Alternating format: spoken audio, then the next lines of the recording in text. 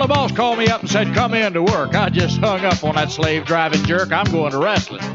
Going to wrestling. Well, you'd think I'd rather be sweating on a dock or watching somebody use a hammerlock. I'm going to wrestling. Going to wrestling. R-A-S-S-L-I-N, that's wrestling. R-A-S-S-L-I-N, that's wrestling. Episode 14, lucky number 14, because I said unlucky number 13 last week, and somebody said, oh, why'd you call it unlucky? I was like, well, 13's an unlucky number. We were talking about an unlucky bastard last week. That's why it was unlucky number 13. I suppose so. There we go. I can speak today. Yes. The Total BeezSheez Show, back with you, Mike Davidson in studio. How the heck you doing, Mike? You look good. I've been outside like crazy at pools and pool parties and barbecues, and I've been living summer to its fullest. I'm loving life. I'm happy-go-lucky. I get to see my friends a lot more in the summer than I do in the winter, and I'm out walking 8 kilometers a day. It takes me an hour and 20 minutes. People don't believe I actually do it, but I actually do. What about you? Have you vacationed or anything? It looks like you got a bit of a tan going. Yeah, I do tan quite a bit. I haven't been to the beach yet this year, but I've been out on a lot of hikes. I do like getting out in nature and hiking the trails and stuff like that. So that's what I do in the summertime. Do you know what's really cool is when you go to the beach alone. I would never, because I'd get bored stiff. But I encourage people to go to the beach alone. Much like I encourage people to work on graphic design, and I encourage people to promote their wrestling shows differently. I think everybody should make a point of going to the beach alone for 4 hours, and you get to know yourself a little bit better when you're sitting there in the sun alone with nobody to talk to and no one to see. There's nothing wrong with that. There's 100% nothing wrong with that. I do stuff like that occasionally. I don't really like going a lot of places by myself either, but these hikes, a lot of times, I just go by myself, and it's great. I like it. This is idle BeezSheez. I love it. We're just BeezSheezing back and forth about life and what we've been doing with our time. But one thing, I want to talk wrestling, and I've been breaking my own rules, and I've been talking about mainstream and talked about Vince McMahon a little bit last week. You did? Yes. One thing I didn't say was what the impact for independent wrestlers will be now that Vince is done. Yeah, and that's one of the things I was thinking about myself. Like, now that Hunter, Triple H, is in charge, are we going to see more opportunities for the indie guys? Because for the longest time, the whole edict was that we want, former athletes. We don't want indie guys who've got quote unquote bad habits, which is something we talked about previously. Is this something now with Hunter involved? Do we see more indie guys uppered or, promoted? Basically. Uppered? Mike Davidson's uppered. I told you, I remember last week I said, could you level it down a little bit? And then now you come up with words like uppered. Well, I was just trying to dumb it down, Here's what I think is going to happen. I think Triple H is going to be more friendly to top and indie talent. And I think that they're going to reverse a lot. There's going to be a lot of Vinceisms that get reversed. And I think it's going to be more pro wrestling friendly in a perfect world. I'm talking now. And you gave me a pill, so if I start rattling, it's because you gave me 200 milligrams of caffeine, and I'm used to 50 or 75 or 100. So if I rattle, I'm sorry, but it's Chris's fault. You're already racing.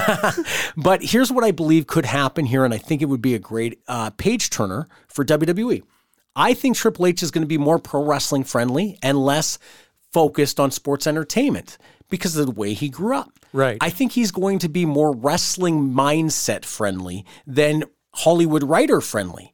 And I think that means there's going to be more conflict in creative as opposed to this, what did you call it? Homogenized. Yes, I'm trying to steal your words. I'm not going to define it. But I think what you're going to see is conflict based angles. And if they do that, and I said this a few weeks back, I think WWE programming is actually going to get a lot better. I think you're going to see guys who would not have gotten an opportunity otherwise getting into NXT camps, Performance Center camps, and getting qualified to see if they're good enough. I think the edict that you have to be a high-level athlete that just aged out and never made it to the pros, and now you're going to be WWE, I think they'll still have that as well, but I think it's going to be more of a 50-50 split or a maybe even 60-40 that you have to have a wrestling background and you have to have wrestling psychology and maybe not the bad habits, but you have to have the good foundation of good wrestling education. I also think that there's going to be a lot of guys that were H's people who left the company in the last 3 or 4 or 5 years who might come back. although a lot of them ended up in All Elite.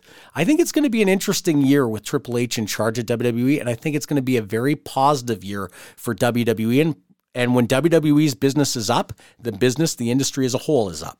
Okay, so in a lot of ways, NXT became almost a third, main brand. You got Raw and SmackDown; those are the main brands. But NXT was almost made into its own big league brand. So do you see him maybe rolling that back a bit, or do you see him maybe setting up something different for developmental? Because right now NXT it's almost too out there. It's too accessible. Like, I know other people have mentioned that, for wrestlers to get good, they need to wrestle in front of flea markets and stuff like that. They need to have a little less light on them. Right now, NXT, they've got a ton of light on them. Do you see him rolling that back or maybe setting up something different? Here's what I think. I think when they went head-to-head with All Elite and they lost, Vince lost all faith in NXT the way it was run. I think that they need to go right back to where it was. Just like wake up from Bobby Ewing in the dream from Dallas. Patrick Duffy's back. Yes. Triple H is Patrick Duffy. The dream is over. Let's go back to what was working with All Elite. Quite a dated reference. Or with what was working with NXT. But then sprinkle that dust into SmackDown and Raw. Vince now, I believe he's still in conference calls, and I believe he's talking to Stephanie every day. But I think now he can't stop them from changing. And I think change is what the word has to be going into WrestleMania season, which is January until April. This is their chance now to figure out what they want as their WrestleMania focus and lay the foundation now. It's a very exciting time for WWE. I said I would never talk mainstream wrestling, but I think that there are people who are missing the point of what will happen right now with WWE. I think you're going to see guys like Cody continue to be pushed. Yeah. Roman Reigns, Brock Lesnar, the top guys in WWE are still going to be top guys.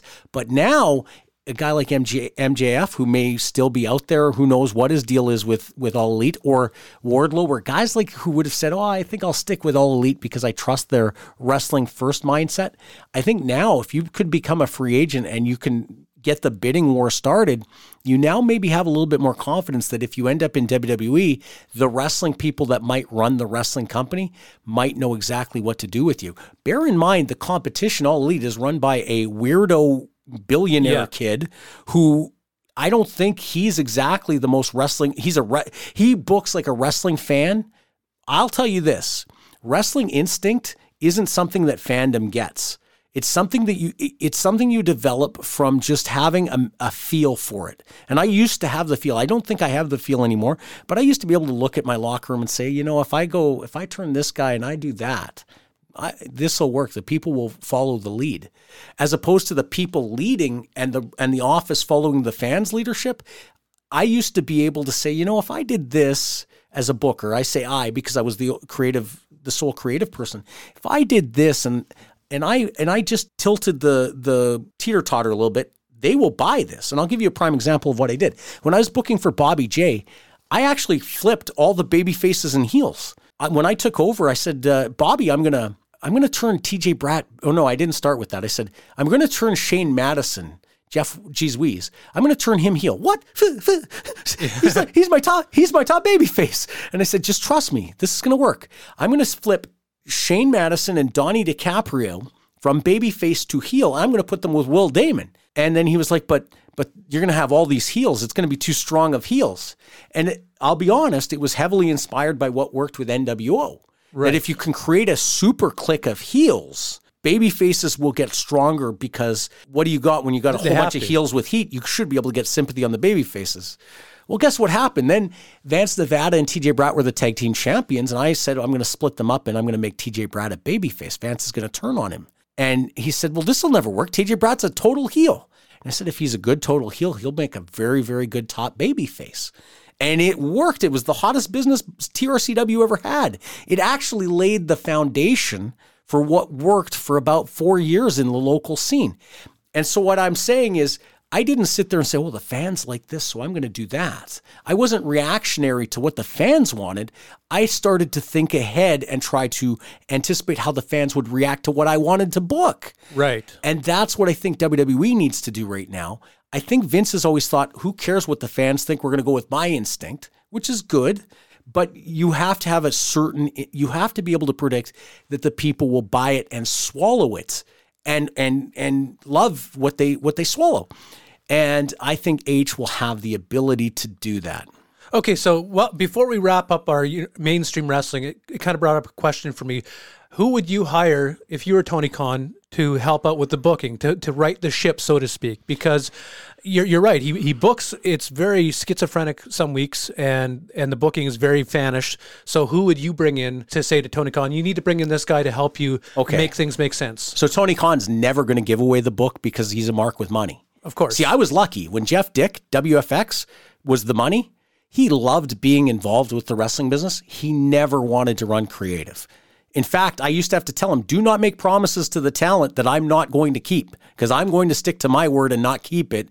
And you're going to look bad if you make a promise. And if I don't think it should be kept, it won't be kept. Tony Khan is never going to give up the book. So what Tony Khan should do is create a circle of advisors, right? And I don't think Jim Cornette would ever give him the time of day, but Dutch Mantell might. Yeah. Dutch Mantell would be a guy that I'd want watching my TV and telling me, hey, this guy, this.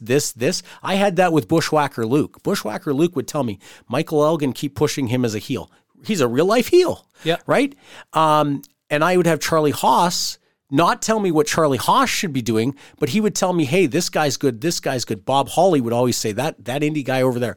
Nick Dinsmore once said to me, he said, you know what? You've missed it. You missed the top babyface you had in a crew because you're worrying too much about your imports. He pointed to Good Time Gord, Bobby Fox. Right. And he said, that guy has sympathy written right all over him. He's the next Ricky Morton if you wanted him to be. Look at him. The girls are going to go crazy. Let the heels beat the heck out of him. Let him hit hot comebacks, and you've got money written all over him. I missed it. Yeah. He was right. So I would have advisors like Dutch Mantell, guys that can throw back to what worked in territories. I'd have Jim Ross advising. And one thing I would be really focused on is get back to if the character or the angle doesn't seem like it would really happen in a fight, do not do it. And that's where Orange Cassidy falls short, and your buddy Danhausen, right? If you can't make it seem like these two guys would really have a conflict, these two guys would really want to stick it to the other guy, stay away from it. Because I don't care that there's a large audience of wrestling fans who think cute stuff works, because I'll tell you, that's all that's left. The disenchanted, the lapsed fans, we miss what Bret Hart and Shawn Michaels did in 1997. Yeah. We miss what Steve Austin meant when he was in a program and you could believe what it was real. Sure, we loved the cuteness of The Rock. No, and I don't mean we looked at him and we were stroking it. Yeah. But I mean, we loved his one-liners and we loved his charisma. Well, we could get that with MJF. Right? But MJF is the number one guy in the industry right now for being able to deliver on the stick and then make us dislike him and believe him, right? That's why he's the most valuable guy in the industry right now, because people would believe him. It's not overdone. It's not contrived. I want to watch those angles because he can make the babyface want to slap his face, right? Yeah. That's the angle is the conflict. You got to have conflict. And that's where Tony Khan misses it. So Dutch Mantell would be a guy that he should have on speed dial, like internet wrestling fans that might have good ideas. Brian James, maybe? I'm surprised he doesn't. Yeah, like that would be the guy I would go after right now. I don't really know if he knew conflict wrestling either. That's the thing with Triple H. He would have grown up in it though. With what WWE has the opportunity to do right now, they really have the idea. They have the opportunity to start fresh, the new season, and let's go back to conflict and athleticism and reality. And why people want to buy a main event angle is because they want to believe it. If you can create that, you're going to have something. Do you think Tony Khan's real concerned now? Because I bet No. you have to imagine that he's a little bit concerned. He's going to have some real competition for those lapsed fans. Sorry to make that noise. That's me processing what you're saying and trying to figure out the way. I think Tony Khan's arrogant. I don't think he's sitting there. You know where he's going to start to have competition isn't going to be for the lapsed fan or the really engaged fan, right? Where he's going to start to have, he's going to win if WWE gets really hot. Because as long as he doesn't end up like WCW in 1999 or 2000, he has the opportunity to win in a horse race, in a dogfight, right? But here's where he's going to have competition. When somebody like, who's somebody he scooped recently? Give me a name. Adam Cole? Sure, Adam Cole. When Adam Cole's contract comes up, Adam Cole's going to be able to relate in negotiation to Triple H way more than Vince McMahon. And now that Triple H is now, I believe, talent relations vice president or whatever, and head of creative, it's a lot easier negotiation. What can I expect from you in terms of creative? What can I expect from you in terms of money? You're now negotiating with one person for your push and your character integrity and how much you can expect to make financially. Now, I'll tell you someone who may benefit from saying, screw you, Mr. Tony Khan. I actually want to go to the other side. Kenny Omega. Yeah. And I'll tell you why. Omega's been away for a year now, and All Elite's booking has been hodgepodge. Like, oh, we're going to try Adam Page on top. Well, that really failed. Oh, well, let's go back to Jon Moxley. I'll tell you this, Jon Moxley's never going to deliver good ratings as a heavyweight champion. No. CM Punk, okay, but he got hurt. And CM Punk's money is in an angle with Omega probably, in big money matches that are dreams that we never got to because he got hurt before he had a chance to have those matches. Going back to Moxley, there's no dream matches with Moxley on top. Listen to me talk about mainstream wrestling like I know it all. So Kenny Omega becomes the most valuable player because Kenny Omega in a money match against Bryan Danielson on top, against CM Punk on top, against Chris Jericho, because I think they're tied, are they not? 1-1. Like, there's so many money matches. See, as a booker, what you have to be thinking about with your company is, where is my money? Where are the big matches? Danielson, Punk, Omega can deliver that. Jon Moxley has nothing to give you. No, not anymore. I think they've gotten all they can get out of him, unless he's willing to change his character, which he's not, I don't think. It seems like this character's the same character he had on the Indies, and sort of more of a turned-up version of what he did in WWE. It just seems like he's a little one-dimensional, and I'm not saying he needs to be... You're talking about Moxley? Yeah, he doesn't need to be a trash man. Moxley's a mid-carder. But don't mistake that. I'll tell you where the money is. I'll give you 5 guys in All Elite where the money is. There's money matches on all of them. Wardlow, MJF, CM Punk, Bryan Danielson, Kenny Omega. The next couple of honorary mentions, you got to think Chris Jericho is right there as number 6. Moxley isn't in the 7th spot. No. I would think Moxley might be in the top 10 spot. There's probably a couple of guys underneath that are, Adam Cole maybe is in the money spot. But Page and Hangman Page and Moxley are not in that 8-9 spot. No, and there are guys that are flying up like the rankings. Ricky Starks is exactly where I was going to go. That guy is amazing. Like, he's so good, and he's going to be unreal. Yeah, and I'm probably missing 1 or 2 on that roster, but there you have it. That, and before we go from the segment, I want to say something else. As our listeners, I want to know on social media, do I sound like I know what I'm talking about on mainstream wrestling? Because if I told you how much mainstream I actually watch, you'd laugh at me. So if I sound like I know what I'm talking about, it's instinctive. And that's what I talk about. Instinctive. You either some super fans watch every minute of wrestling and they sit there and they say, oh, Moxley, this and da da da da. And they think they know everything but they're reacting to what they see. They don't actually have an instinct of what might work. And that's the difference of what needs to happen with creative in wrestling right now, is you have to stop reacting to what the fans are telling you, and you need to have the instinct of leading as opposed to reacting. So hit me up on social media. If I'm dead wrong, tell me I'm a stupid loser. I don't care. It's all the same. All right, Mike, and speaking of leading, that's going to lead us right into a break. When we come back, push the social media so they know where to reach us. Well, you can find us on Instagram, Total BeezSheez. You can find us on Facebook by searching Total BeezSheez. Our PayPal and our email is totalbeezsheez@gmail.com. And do not forget about the YouTube. Don't sleep on that, because Mike Davidson's got some of his work up there. Oh, yes, I do. The whole WFX show. Oh, and by the way, you can find me on LinkedIn, too. Find Mike Davidson on LinkedIn right now. Do it. This episode of the Total BeezSheez Show is powered by FirstRow.ca, Canada's online collectible store where you'll find the coolest sports cards, autographs from your favorites, action figures, and of course, wrestling collectibles galore. As a loyal Total BeezSheez Show listener, you can get 10% off your order using the code BeezSheez. Again, the code is BeezSheez,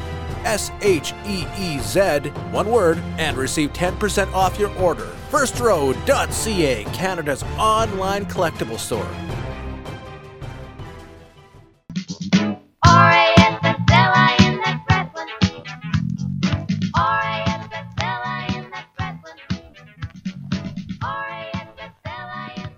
All right, Mike, we're picking up from last week where we left off. 2 weeks ago. I didn't talk about it last week. That's right. We talked about some guy named Vincent Kennedy McMahon. That's right. We're talking about the WFX story. And if you recall, we left off talking about economics and how you were able to produce shows for such a low amount. $11,000. Well, that's what I was going to get to. I've had people tell me and say, you know what? Mike is talking some total BeezSheez because there's no way his recollection is right 12 years removed from it. And there's no way that he was producing a show like that for $11,000. So how accurate do you think your numbers are? Like, do you have a ledger? Is this something that you each week you go home and take a look so you're ready for next week? Or Well, I'm going to tell you something, actually. When you do business with Jeff Dick, you don't keep numbers on paper for a reason. Whoa.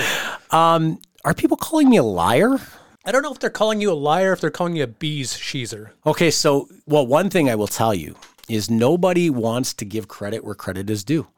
How we did it for $11,000 is we did it on a shoestring budget. And people will scoff and say, that's not a shoestring budget. Look at that talent. We did invest money in talent. I was able to leverage a friendship with Ken Platink, who brought Cliff Simpson and a team together called Big Day Media, and they produced the episodes of TV. They were the TV production company. Ken Platink was amazing. You know what he did? Him and his team watched Monday Night Raw and watched exactly the way Kevin Dunn and WWE produced Monday Night Raw. And then they came up with the game plan to do that with WFX. And before that, I was lucky to work with Scott Carnegie in AWE. So it's a very important position. To find somebody talented and qualified who will do it for the price an independent wrestling promoter has to pay is the tough part of that, right? Because that's a very important part of a company. And so we were able to do that on cost effectiveness. We did invest in talent. We also invested in photography. We invested in lights and sound and production. We invested in a whole bunch of other things. We had the nicest belts you could get in the industry. They were super nice. Yeah, and only one of them still is in my possession, the WFX One World Heavyweight title. We lost the tags, which were the best belts I ever saw. That's too bad. Yeah, someone got it in a Storage Wars distribution. That's a story I'll tell later, but it's a great story. That is a great story. So here's how it came up. Like, I'm not going to talk economics. I'm going to tell anybody who thinks I'm a liar, well, go F yourself.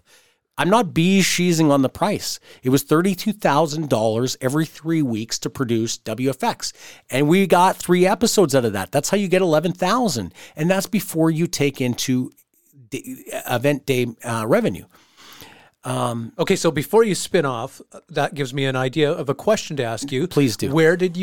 Where did you find places to cut corners? Not cut corners, but to cut costs. I just told you. We had a TV production company that charged us pennies on the dollar of what they were worth. Did you have something like you have found no catering or, stuff like little things like that? I think Jeff used to bring food in. I think it was pizza a lot of times or pita pit. Like there was something in the back for guys to eat because you got a lot of people who need to eat something. How did we didn't cut corners. The thing is, we were doing it at a grander level than any independent wrestling company could.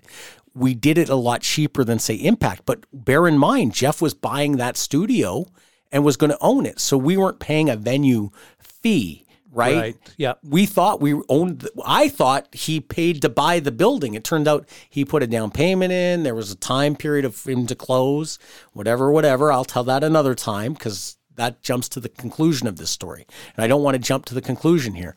But so we weren't paying for a venue rental fee. That's a big one. We had great rates with hotels. We were able to work with hotels and do a deal. Hey, we're going to be bringing this in every 3 weeks.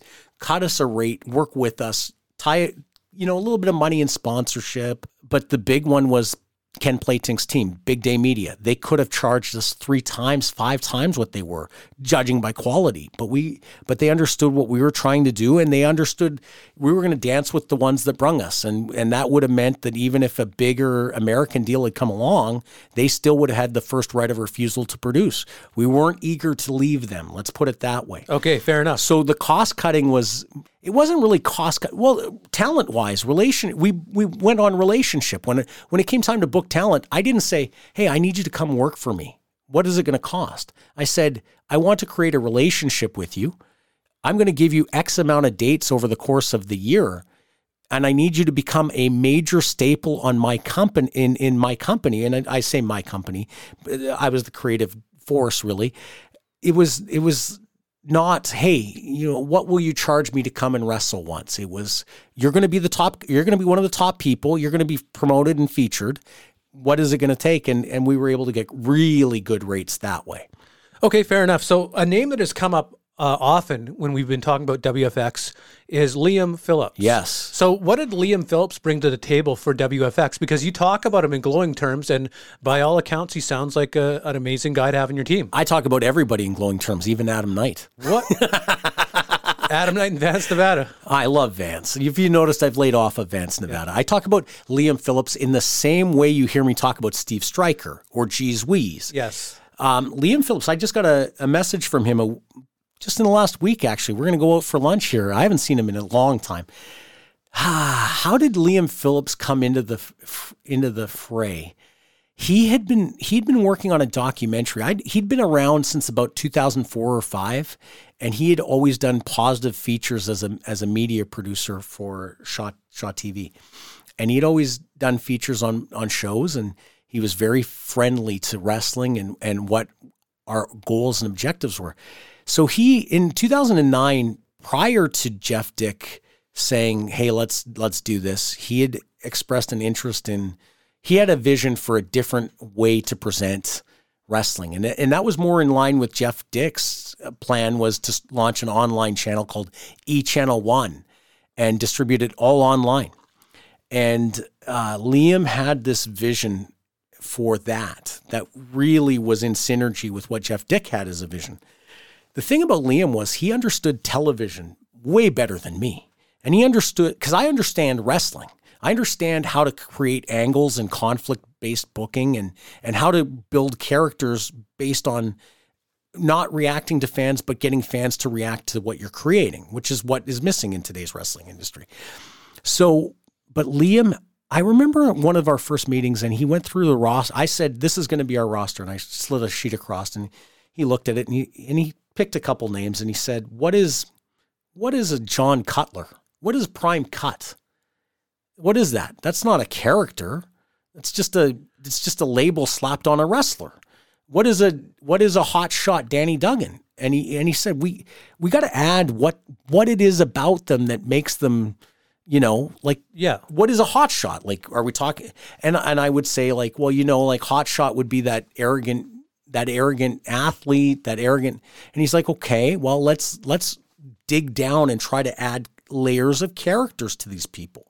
And even like Gangrel and Kevin Thorne, he said, like the vampire thing isn't very real. Let's make them like a criminal syndicate, and they can have dark undertones, but let's not make them their WWE characters that was pushed for the Sci-Fi Network on ECW. He just got it. Like, I'll give you an example. So I said, we're going to have Eric Cannon and Darren Corbin from Minnesota. And he said, well, what if we did something with, and I said, I want to book Bushwhacker Luke too. And everyone was like, why do you want Bushwhacker Luke? And I said, I'd heard good things about him from work with Andy Anderson, worked with him in Puerto Rico. And he'd always said Luke was like a hell of a leader. And I just wanted to bring in Bushwhacker Luke. I thought the legendary status would draw a different audience. So he said, well, what if we did an angle? And if you watch WFX on YouTube, WFX Overload, they do an angle where Luke tells Eric Cannon and Darren Corbin that he's not much older than them, even though he's probably 40 years older than him. He's like, mate, I'm like 29 years old. And they're like, but wait a second, you were on WrestleMania 5 and that's 20 years ago. And he's like, do the math. And he goes, I was 19 when that happened, so I'm now 35 years old. And they're like, no. And it's a great segment where Luke is trying to be like them. And he's like, let's go play some video games and .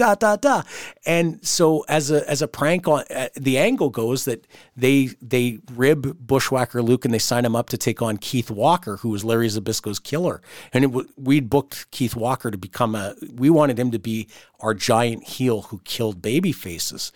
So the first angle for Keith Walker is that Luke has been conned into wrestling this match by Cannon and Corbin, who are ribbing him. They know they're ribbing him, and Luke is going to get murdered by Keith Walker. Everyone knows it. It's a mismatch. And so Luke goes to Larry Zbyszko and he's like, mate, can you cut me a break here? Like, this is the kids, they messed with me. And Larry tells him, don't worry, Luke. Out of respect, I'll tell him to take it easy on you. And sure enough, the match happens and Luke gets slaughtered, right? So then they come back the next week and they're going around and they're planning Bushwhacker Luke's funeral. And they go to Larry Zbyszko. They say, do you want to come to a funeral? Larry says, he's not dead. Like, his career might be dead, but he's not dead. And they do a funeral and Tony Condello eulogizes Bushwhacker Luke. You got to watch it. It goes over like 5 or 6 episodes of WFX Overload.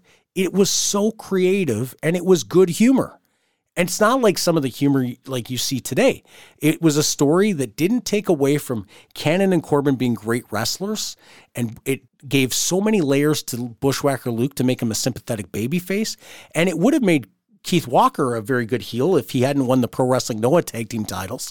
And then he called me and he said, listen, I can't do jobs for you. And I said, well, I wasn't going to ask you to do a job, but the fact that you called me and told me you can't do a job, I can't use you. Yeah. I wasn't planning to ask you to do a job, but what a terrible thing for a wrestler to call the office and say, oh, I want a strap in Japan, and because of that, I can't do jobs. Okay. That means you can't wrestle matches for me. I can't tie my own hands. Liam was so good at developing this.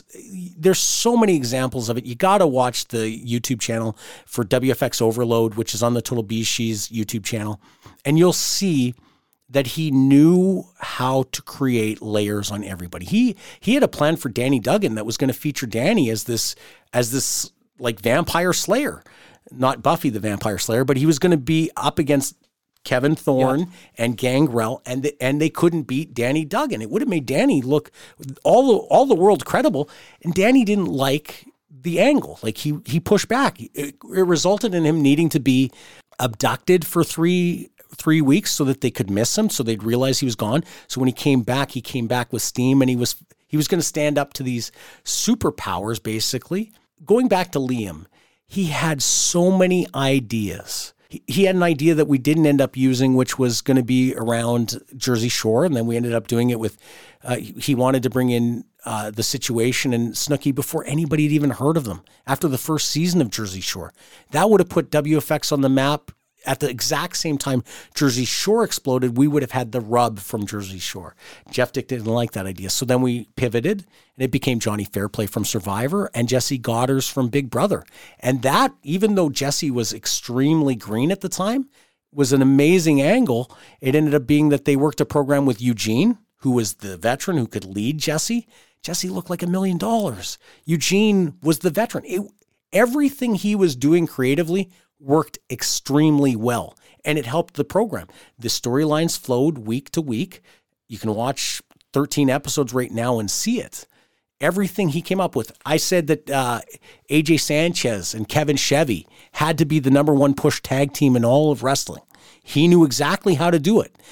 It leads to a tournament where he puts Christopher Daniels and Mentolo as the baby faces that are going to come out of the tournament against Chevy and Sanchez, the heels. Mentolo ends up leaving because he gets a deal to do Lucha Libre USA, I believe. Said he couldn't do RTV, no problem. We pivot, go to Jimmy Jacobs for the final. Because they were doing a flip of the team in the final. Larry Zbyszko comes out as interim commissioner, and he says, listen, for this match, because it's not the right team that got to the final, he said, but I don't want to rob the people and just give a forfeit victory in the final. We're going to let Chris Daniels pick a partner. Ends up being Jimmy Jacobs. But it's going to be best 2 out of 3 falls, and we're spotting Chevy and Sanchez fall 1 because we're allowing Chris Daniels to pick a partner. Right. Ends up being a great match. Chevy and Sanchez end up having an easier path to winning the tag titles. They only have to beat Chris Daniels once, so Daniels wins the second fall with Jacobs, and then they lose the final fall. Chevy and Sanchez are the new tag team champions.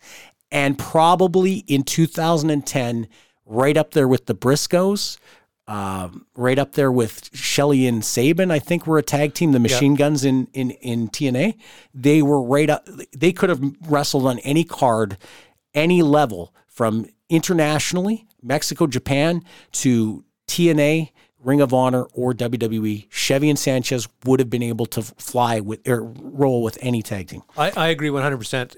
And that was Liam Phillips having the wherewithal to know how to lay it out. Because I could tell you instinctively what wrestling matches would work, how to create an angle, how to maybe produce a promo, but I wouldn't have known, hey, here's all the layers you can add to a story. Liam Phillips was amazing for that. Okay, so let's back up a little bit. You mentioned once again Snooki and the situation. Do you feel like maybe that would have that been a linchpin that would have gotten you the success that you needed to keep going? Like if that happened, would have it changed the whole game? Because you were right, they exploded around that time. They were super hot, and they became hotter and hotter as the time went on. Would that have been enough to maybe get WFX over the hump? Well, were there linchpin situations like that, like one rub that would have done it? Yeah. So one of the drawbacks to me telling this over a long period, as opposed to just telling it all in one story, is that I avoid telling what happened to derail WFX. People don't know. Yeah, we don't want to get to that. No, yet. I don't want to tell you that. How good could the Jersey Shore angle have been is impossible for me to speculate because I never watched the series. So I don't know. But what I can tell you is by May and June and July of 2010, we were able to create serious conversations with television brokers and networks that would not have looked at wrestling or WFX at that time. We were able to create conversations and get them to take us a little bit more seriously because we had not so much, well, Johnny Fairplay was a big part of it, but Jesse Goddard was fresh off of Big Brother. He still did cameos up until 2000, whatever, well into the teens. Jesse was still doing cameos on Big Brother. He was known as a CBS reality TV star at that time. He was one of the most popular and noteworthy characters from Big Brother. So we were able to talk to, there was an American network, I'm not even sure if they're still big or not, that was willing to buy episodes of TV if we were willing to create specific episodes. So they wanted content, but it had to be specific content. They were willing to pay to cover some of the production. Right. The math didn't work. I think that they were willing to pay something like $2,500 an episode delivered. And we would have either had to expand our production night into a 5-hour production, which never would have worked, or there was no way to make $2,500 per episode make sense against the cost. So we had to try to figure out how to make that work. So WFX Overload, actually, there was already thought of maybe a spin-off series at some point based on that negotiation. A SmackDown to your Raw, basically. Yeah, but we didn't get there, and I didn't want to create that much more content because it meant that much more work. But that was thanks to Goddard and Fairplay having credibility.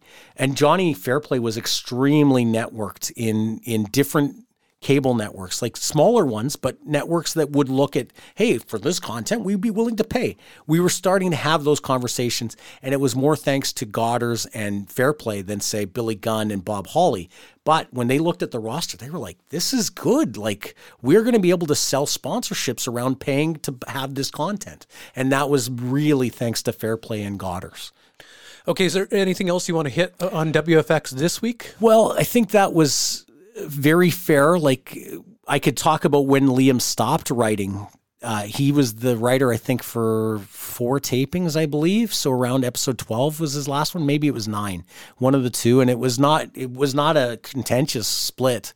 It was a case where I got drawn away to do a bunch of side projects for Jeff Dick's One World United, and I wasn't responding to texts and emails and calls from Liam, and he grew frustrated and just, he gave his resignation because for him to do his job, he needed to know, okay, what's the line, or who have we paid to come in next show so that I know how to write them. And I had been distracted and wasn't responsive. And then I'll tell this story actually. So Liam stays on as the main writer up until episode, I think it's 9, but it might be 12. I'd have to go back and watch them.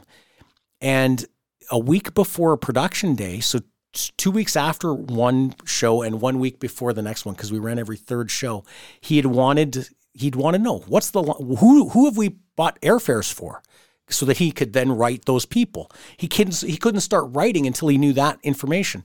And we had hosted something at the studio, and I had become the sort of the event manager liaison for it. So I was working 16, 18-hour days and not responding to him because I was like, I'll get back to it. So finally, Friday afternoon, a week before the show, and I wish it had gone differently, because if it had gone differently, who knows what happens. But he releases on his personal Facebook that he had resigned from WFX effective immediately. There had been an email to me, and then he had announced it before I could have said, hey, don't resign. Yeah. I apologize. But after he put it out there publicly and Jeff Dick had seen it, it was kind of like, we needed better, right? And it wasn't his fault. It was my fault. But once he had publicly made the resignation, we decided we were going to accept it. And I remember feeling gutted. Like, here's this guy that's really laid the groundwork to some really great creative and really developed characters. Cannon, Corbin, Dinsmore, Godders, Sanchez, Chevy, so many guys, Bob Hawley, Charlie Haas, Michael Elgin, all benefactors, Kip, Billy Gunn, all benefactors of what Liam's vision was, and it was working. You would never fire your head of creative for laying the foundation so successful, but he decided to step aside. And I remember saying to Jeff Dick, I don't know what I'm going to do. And he said, well, you're going to handle booking because I know you can do it. And I said, I could do it but I'm going to look for someone to take it over. So Liam is out, and it's sad that happened because we lost a great creative visionary. So then guess where I plan to take it? I started talking to people like Billy Gunn, Bob Hawley, Charlie Haas, Kevin Thorne, Gangrel. I say things like, what's the take on Dutch Mantell? He's out there. TNA just let him go because Hogan had come in, and they said, oh, Dutch is okay. Dutch is good. What's the take on Bruce Pritchard?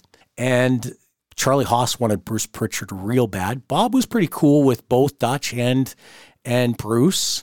And then we also had Luke in-house, so we were going to have Luke. Luke was already mentoring me on just about everything, so it basically became I would write it, Billy would have a bit of say, Luke would look at it, Gangrel, the whole bunch of people would look at it and say, okay, yeah, this is pretty good.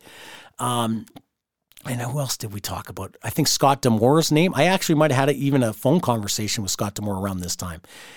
Stan Saxon, guy I'd booked with before at AWE. I wanted somebody, the problem was I didn't want to have to lead that. Like, I wanted the same relationship I had with Liam. I would negotiate the talent deals.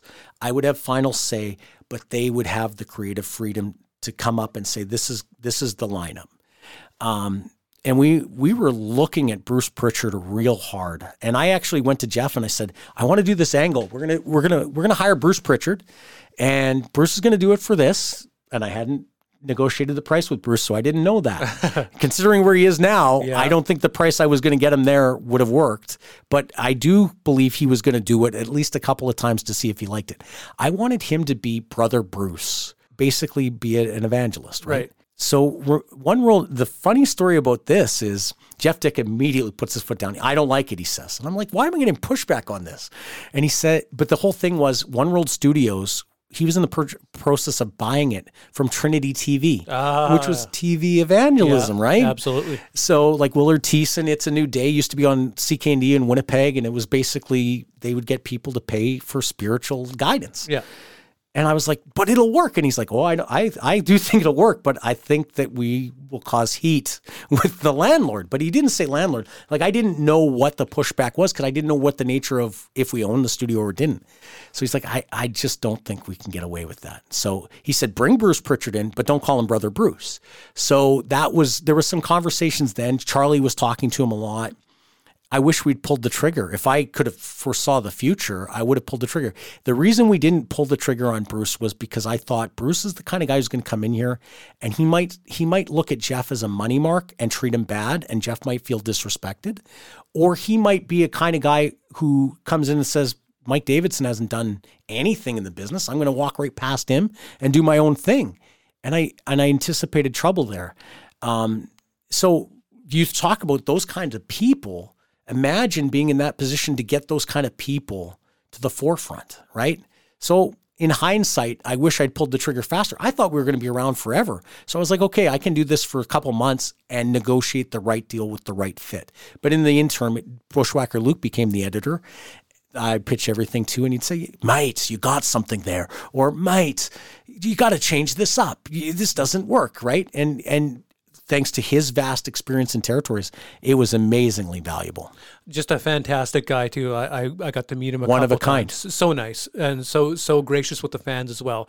All right, Michael, let's take a pause here, and when we come back, we're going to do the fan questions, and we might have a few little oddball, out of left field things to talk about as well. The Total BeezSheez Show releases new episodes every Monday. Follow the Total BeezSheez Show on Twitter at Total BeezSheez, on Instagram at Total BeezSheez, or search us on Facebook, Total BeezSheez. This is Wayne Stanton from episode 6 of the Total BeezSheez Show. If you're not listening to this podcast, I think you're a coward.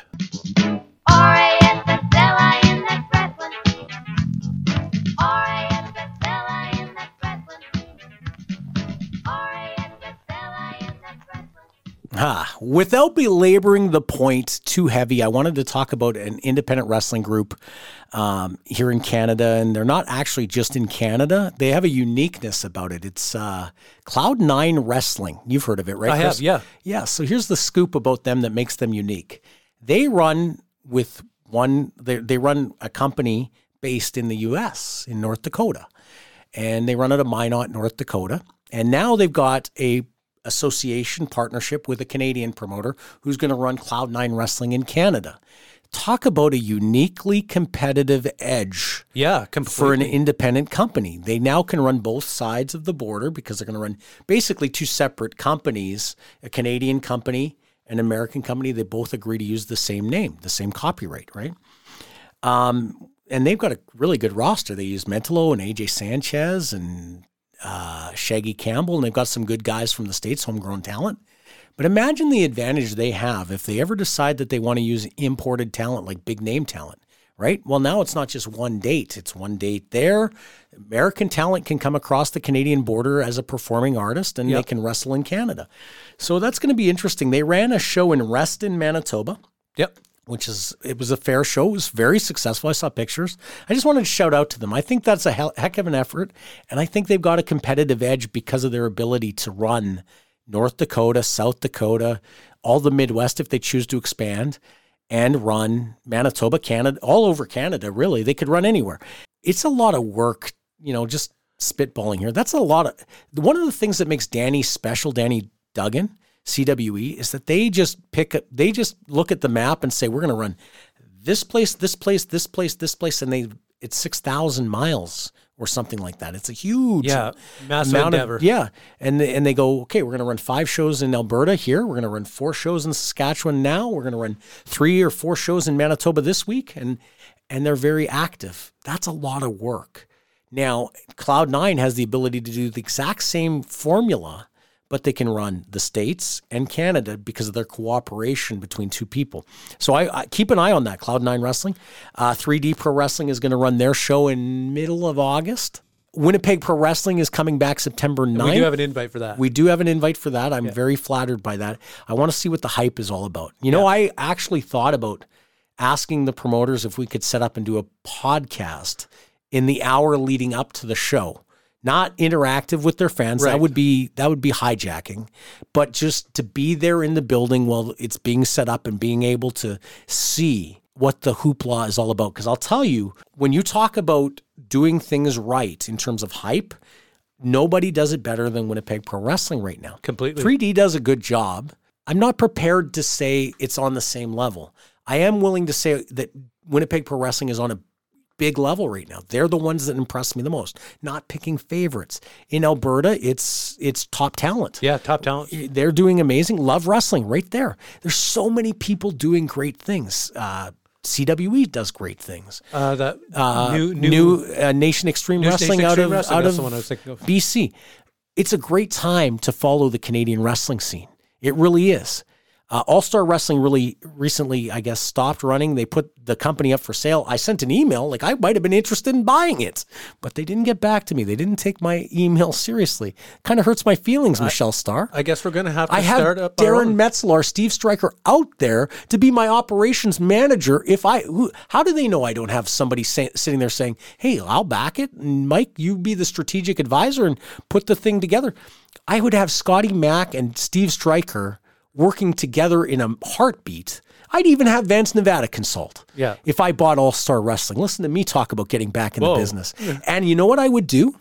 I would run BC as All-Star Wrestling and Manitoba as All-Star Wrestling. And then, maybe we bridge it together. I don't know. Like, I'm just talking out of my ass. You're talking about running after all. I'm not running. All these past, I'm not running. All these past weeks about you insisting I'm not. I'm not running. Yeah. But if an investor told me, hey, how would you do it? I might have been interested in buying All-Star Wrestling, building off its good name. But that's probably why they think, oh, we have a good name and Mike Davidson has a bad name. You're out of your mind if you think that. If you listen to this podcast and you listen to history, you are out of your mind and you're out of your element if you think I've got a bad name. Okay, so Let's ask questions. If you're a guy out there with a lot of money and you want to, Who's to say a guy out with a lot of money hasn't actually asked me? well, who's to say? But if there's a new guy out there with a lot of money, Who's to say he wasn't new? I just want you to know that Mike Davidson and I are a package deal. I'm riding your coattails on this one. So Yes. when you start up, I'm coming along for the ride. What is a good job for you in the Mike Davidson wrestling empire? I'll do the thankless. I feel like this is the part where you No. suddenly put me down. No, you can be the contract negotiator because I hate negotiating with talent. Oh, I love doing that. But let me tell you, if you go over the salary cap, you are fired. Oh. And it comes out of your pay. Damn. See, Jeff Dick was never like that with me when I had to negotiate pay. I really didn't have a salary cap. I'd have to go to him and say, this is a WFX story, sorry to digress. I'd have to go to him and say, I can get this guy for this much money. When I negotiated with Jerry Lawler, I'll save that story. Yeah. But like used to be like, I can get this guy for this. And then he'd say, is it valuable? Yeah. Why would I come to you if I didn't think it was valuable? Well, if your instincts say it's a good idea, let's do it. Like I never had to sell him on stuff. He trusted my instincts. It was a great relationship. That's the kind of financial backer you want. He was good, yeah. All right, let's move on to fan questions. And this one's more of an observation. All right. Coming from the friend of the show, Dave Coate. Is it Cote or Cote? It might be Coate. I don't see an accent over the E, but it's Coate is what I'm going to say. Spell it. Cote. Dave is great, by the way. He supports independent wrestling. I always say it's the people who buy the tickets who are the most important.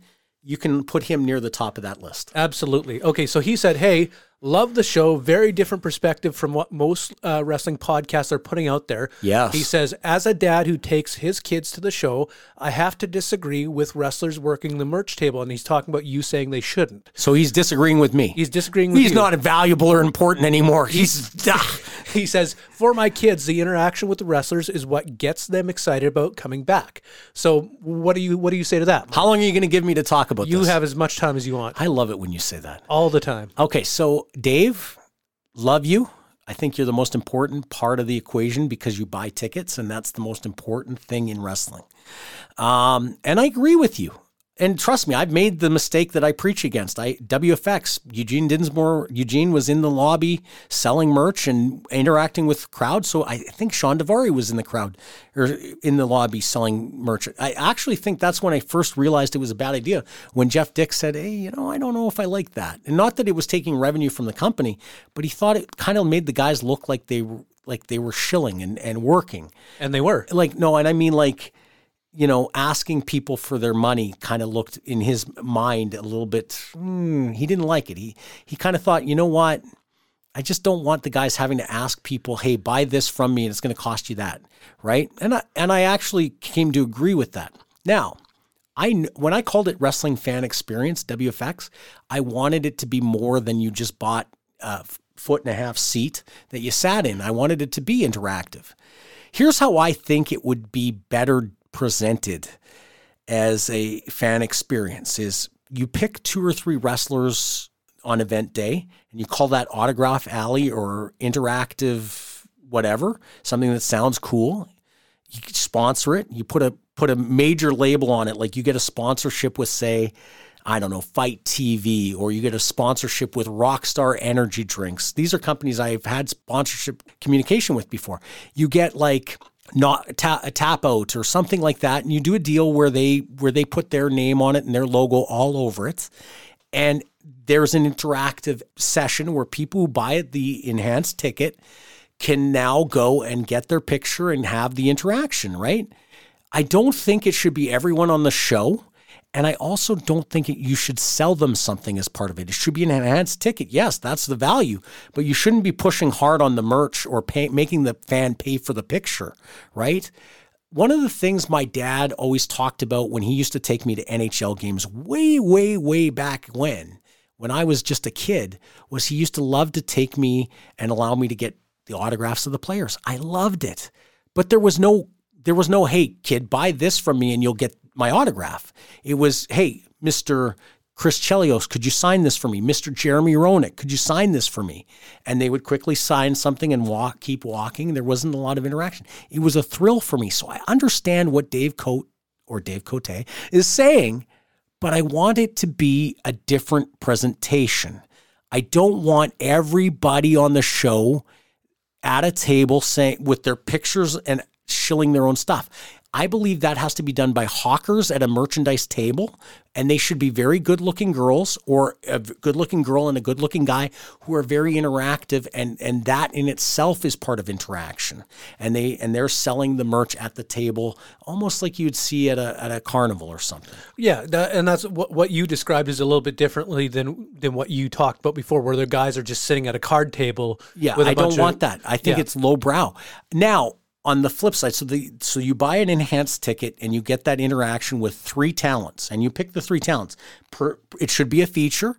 It should be one of your locals that you're really tying it to, like that you really want to be a big deal, and it should be someone underneath up and coming. I'll tell you a throwback to WFX in 2008. I remember we were doing it was a contest, and you could win a dinner with Chris Masters and the Vanilla Gorillas, Aiden Pringle and Johnny Handsome. So I remember Aiden getting mad at me because I didn't check it with him. He's like, the next time you're going to use me to enhance a contest, how about you ask my permission first? And I lost it. And I love this man. He's one of my favorite people. But I said, Aiden, with all due respect, I am not doing this I'm not doing this because the Vanilla Gorillas are selling this. I'm doing this to help make the Vanilla Gorillas seem like a big deal. I am doing this for you to be better and more marketable. I'm not doing this for benefit to me. I'm doing it for benefit to both of us. So please look at this differently and understand there is a value to what I'm trying to do. And I'm sorry that I didn't come to you and grovel and ask you, please do this for me. There's a value to this. The fan wanted the contest to be Chris Masters. You have to understand the value of, now the fans are like, I went for dinner with the guy from WWE, Chris Masters, and the Vanilla Gorillas, who I haven't seen on TV, but they seem like a big deal, right? Yeah. So that's what I'm saying about going back to my point with Dave, is if we make it now 3 people and it's an enhanced value to the ticket, great. Now, here's what should happen right after the event. Before everyone goes out and takes down the ring should never be taken down in front of fans. They should never see that happen. But I know why they do it, because they want to get that done as fast as possible. Now, as the fans start to leave, that is the perfect time for all talent to end up in the lobby. So as they leave, oh, I got my autograph with Mentolo. Oh, I got my autograph and picture with AJ Sanchez. Oh, I got this. And at that time, if they bought the shirt or if they bought the picture, that's when the autograph is. Now, the hawker can even say, if you buy this picture, you just have to wait in the lobby right after the show. So-and-so will be out to autograph it. There you go. Yeah. Make it after the event as opposed to before the event. And I'll tell you why. And I know this to be true. In 2010, WFX, Eugene was out there working the people as they came in every single show. Bob Holly wasn't. Now, who would you say would be the bigger babyface of the two? Eugene. No. Bob Holly would be the bigger babyface based on WWE careers. Okay. But the reaction of the people, because they hadn't seen Bob, they hadn't shook his hand, they hadn't talked to him yet.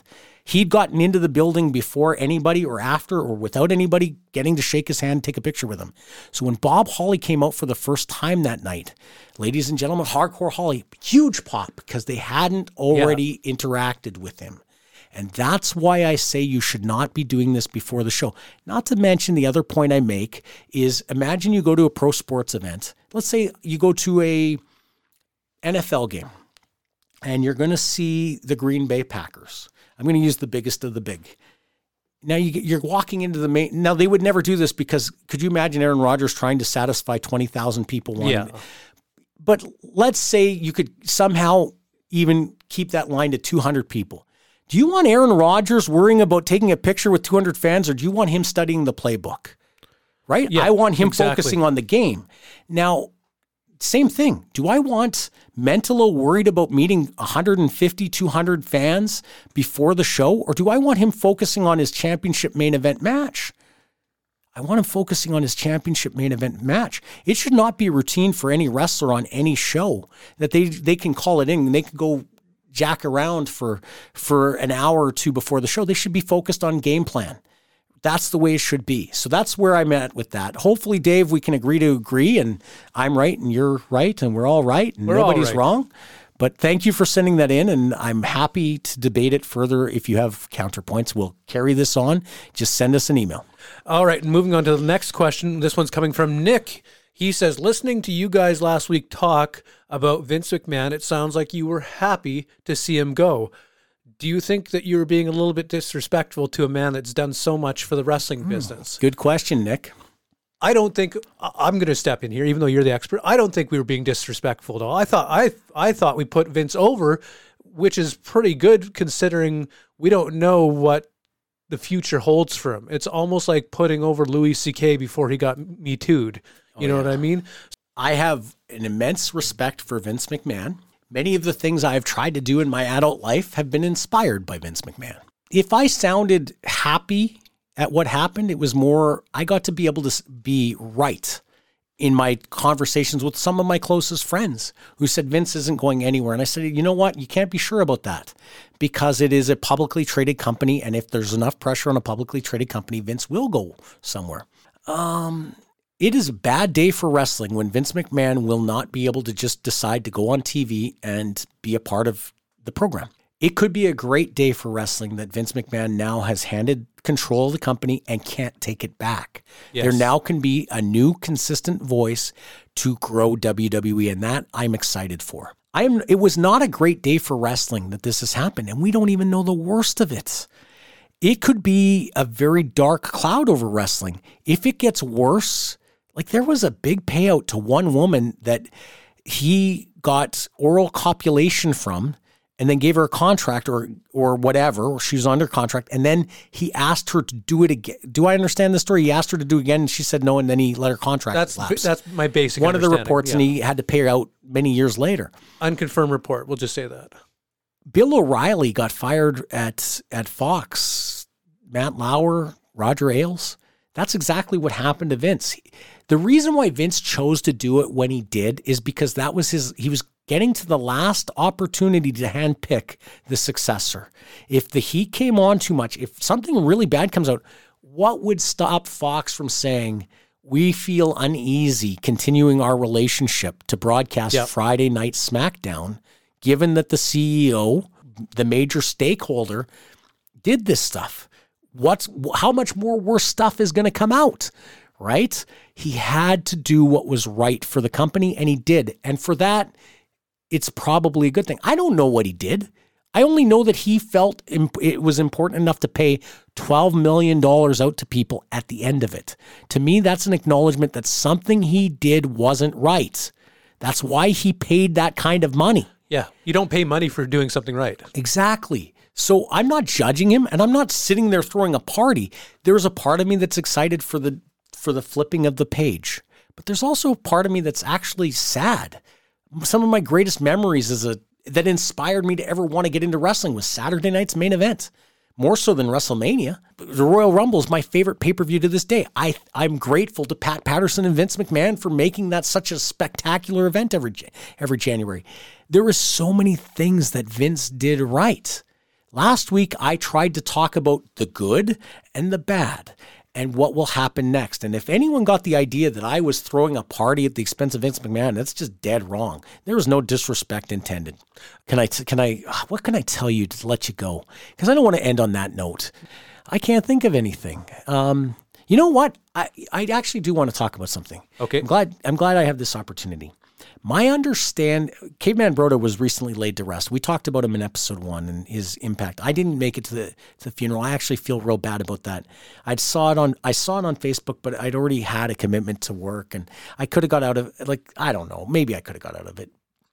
But I saw a great picture, and we're going to share it on social, and it's from Caveman Broda's memorial service or funeral.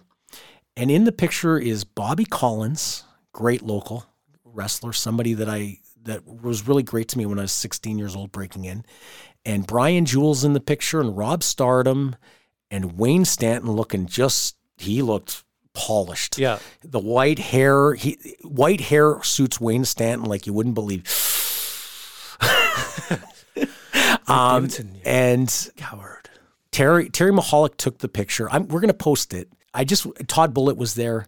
There's a lot more of us who should have been there. And, in spirit, I would say I was there, but I didn't make it. And I feel like crap about that. But the guys who did make it, they always were the leaders in the local locker room. And Broda was a leader in the local locker room. So a tribute to the guys that made it. They showed up guys like me who should have been there. Marty Gold was there. Marty Goldstein. Just a major shout out to you guys for paying respect to a true legend of the local scene, and also an opportunity again to mention Caveman Broda and how great he was. So sorry to end it on a somber note, but I wanted to shout out to those guys. We're going to share that picture, and Broda, we miss you, and the business was better when you were around. And you know what? With that, Mike, I think it's time for us to wrap up the show. There you go. I think Glenn Goes is going to cheer everybody up. And Mike, spell it out for us. RASSLIN. That's wrestling. Well, the boss called me up and said, come in to work. I just hung up on that slave-driving jerk. I'm going to wrestling. Going to wrestling. Well, you'd think I'd rather be sweating on a dock or watching somebody use a hammerlock. I'm going to wrestling. Going to wrestling.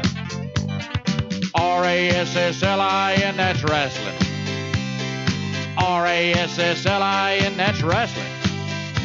Well, I love to watch the missing link bang his head on a corner post, and the romper bumper butt delivered by the Iceman. The Freebirds, Roberts, Hayes, and Gardy, but what I like the most is Kerry delivering the Iron Claw as only the Von Erichs can. Well, the boss called again, said it's time and a half. You'll come in tonight, and I just had to laugh. I'm going to wrestling. Going to wrestling. RASSLIN, that's wrestling. RASSLIN, that's wrestling.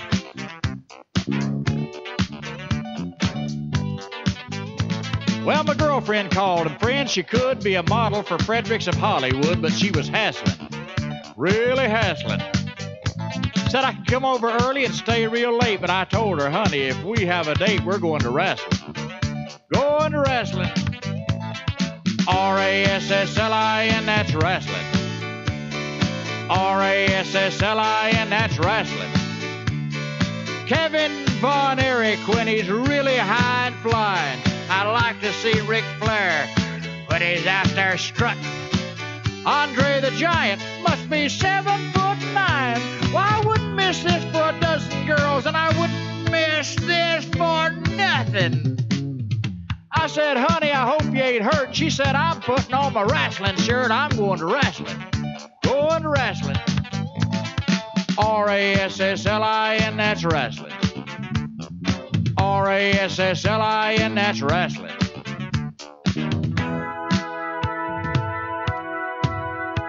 Well, last night I dreamed my life was over. There was golden streets and fields of clover, and the lights, they were dazzling. I looked for old St. Peter at the pearly gates. I found a note that said, I won't be too late. I'm going to wrestling. Going to wrestling. R-A-S-S-L-I-N, that's wrestling.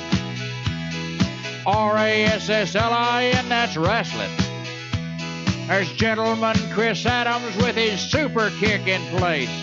Young Mike Von Erich with his own iron claw. And I'll never forget the classic matches of the 70s and 80s. Two champions, Harley Race and David Von Erich. St. Peter told me as he let me in, from now on, every Monday and Friday, Glenn, we're going to wrestling. Going to wrestling. R-A-S-S-L-I-N, that's wrestling. R-A-S-S-L-I-N, that's wrestling. Boy, if I'd known this was going to happen, I wouldn't have bought those advance tickets. By the way, St. Pete, are you sure these wings will fit in a ringside seat? Is Fritz coming up here anytime soon?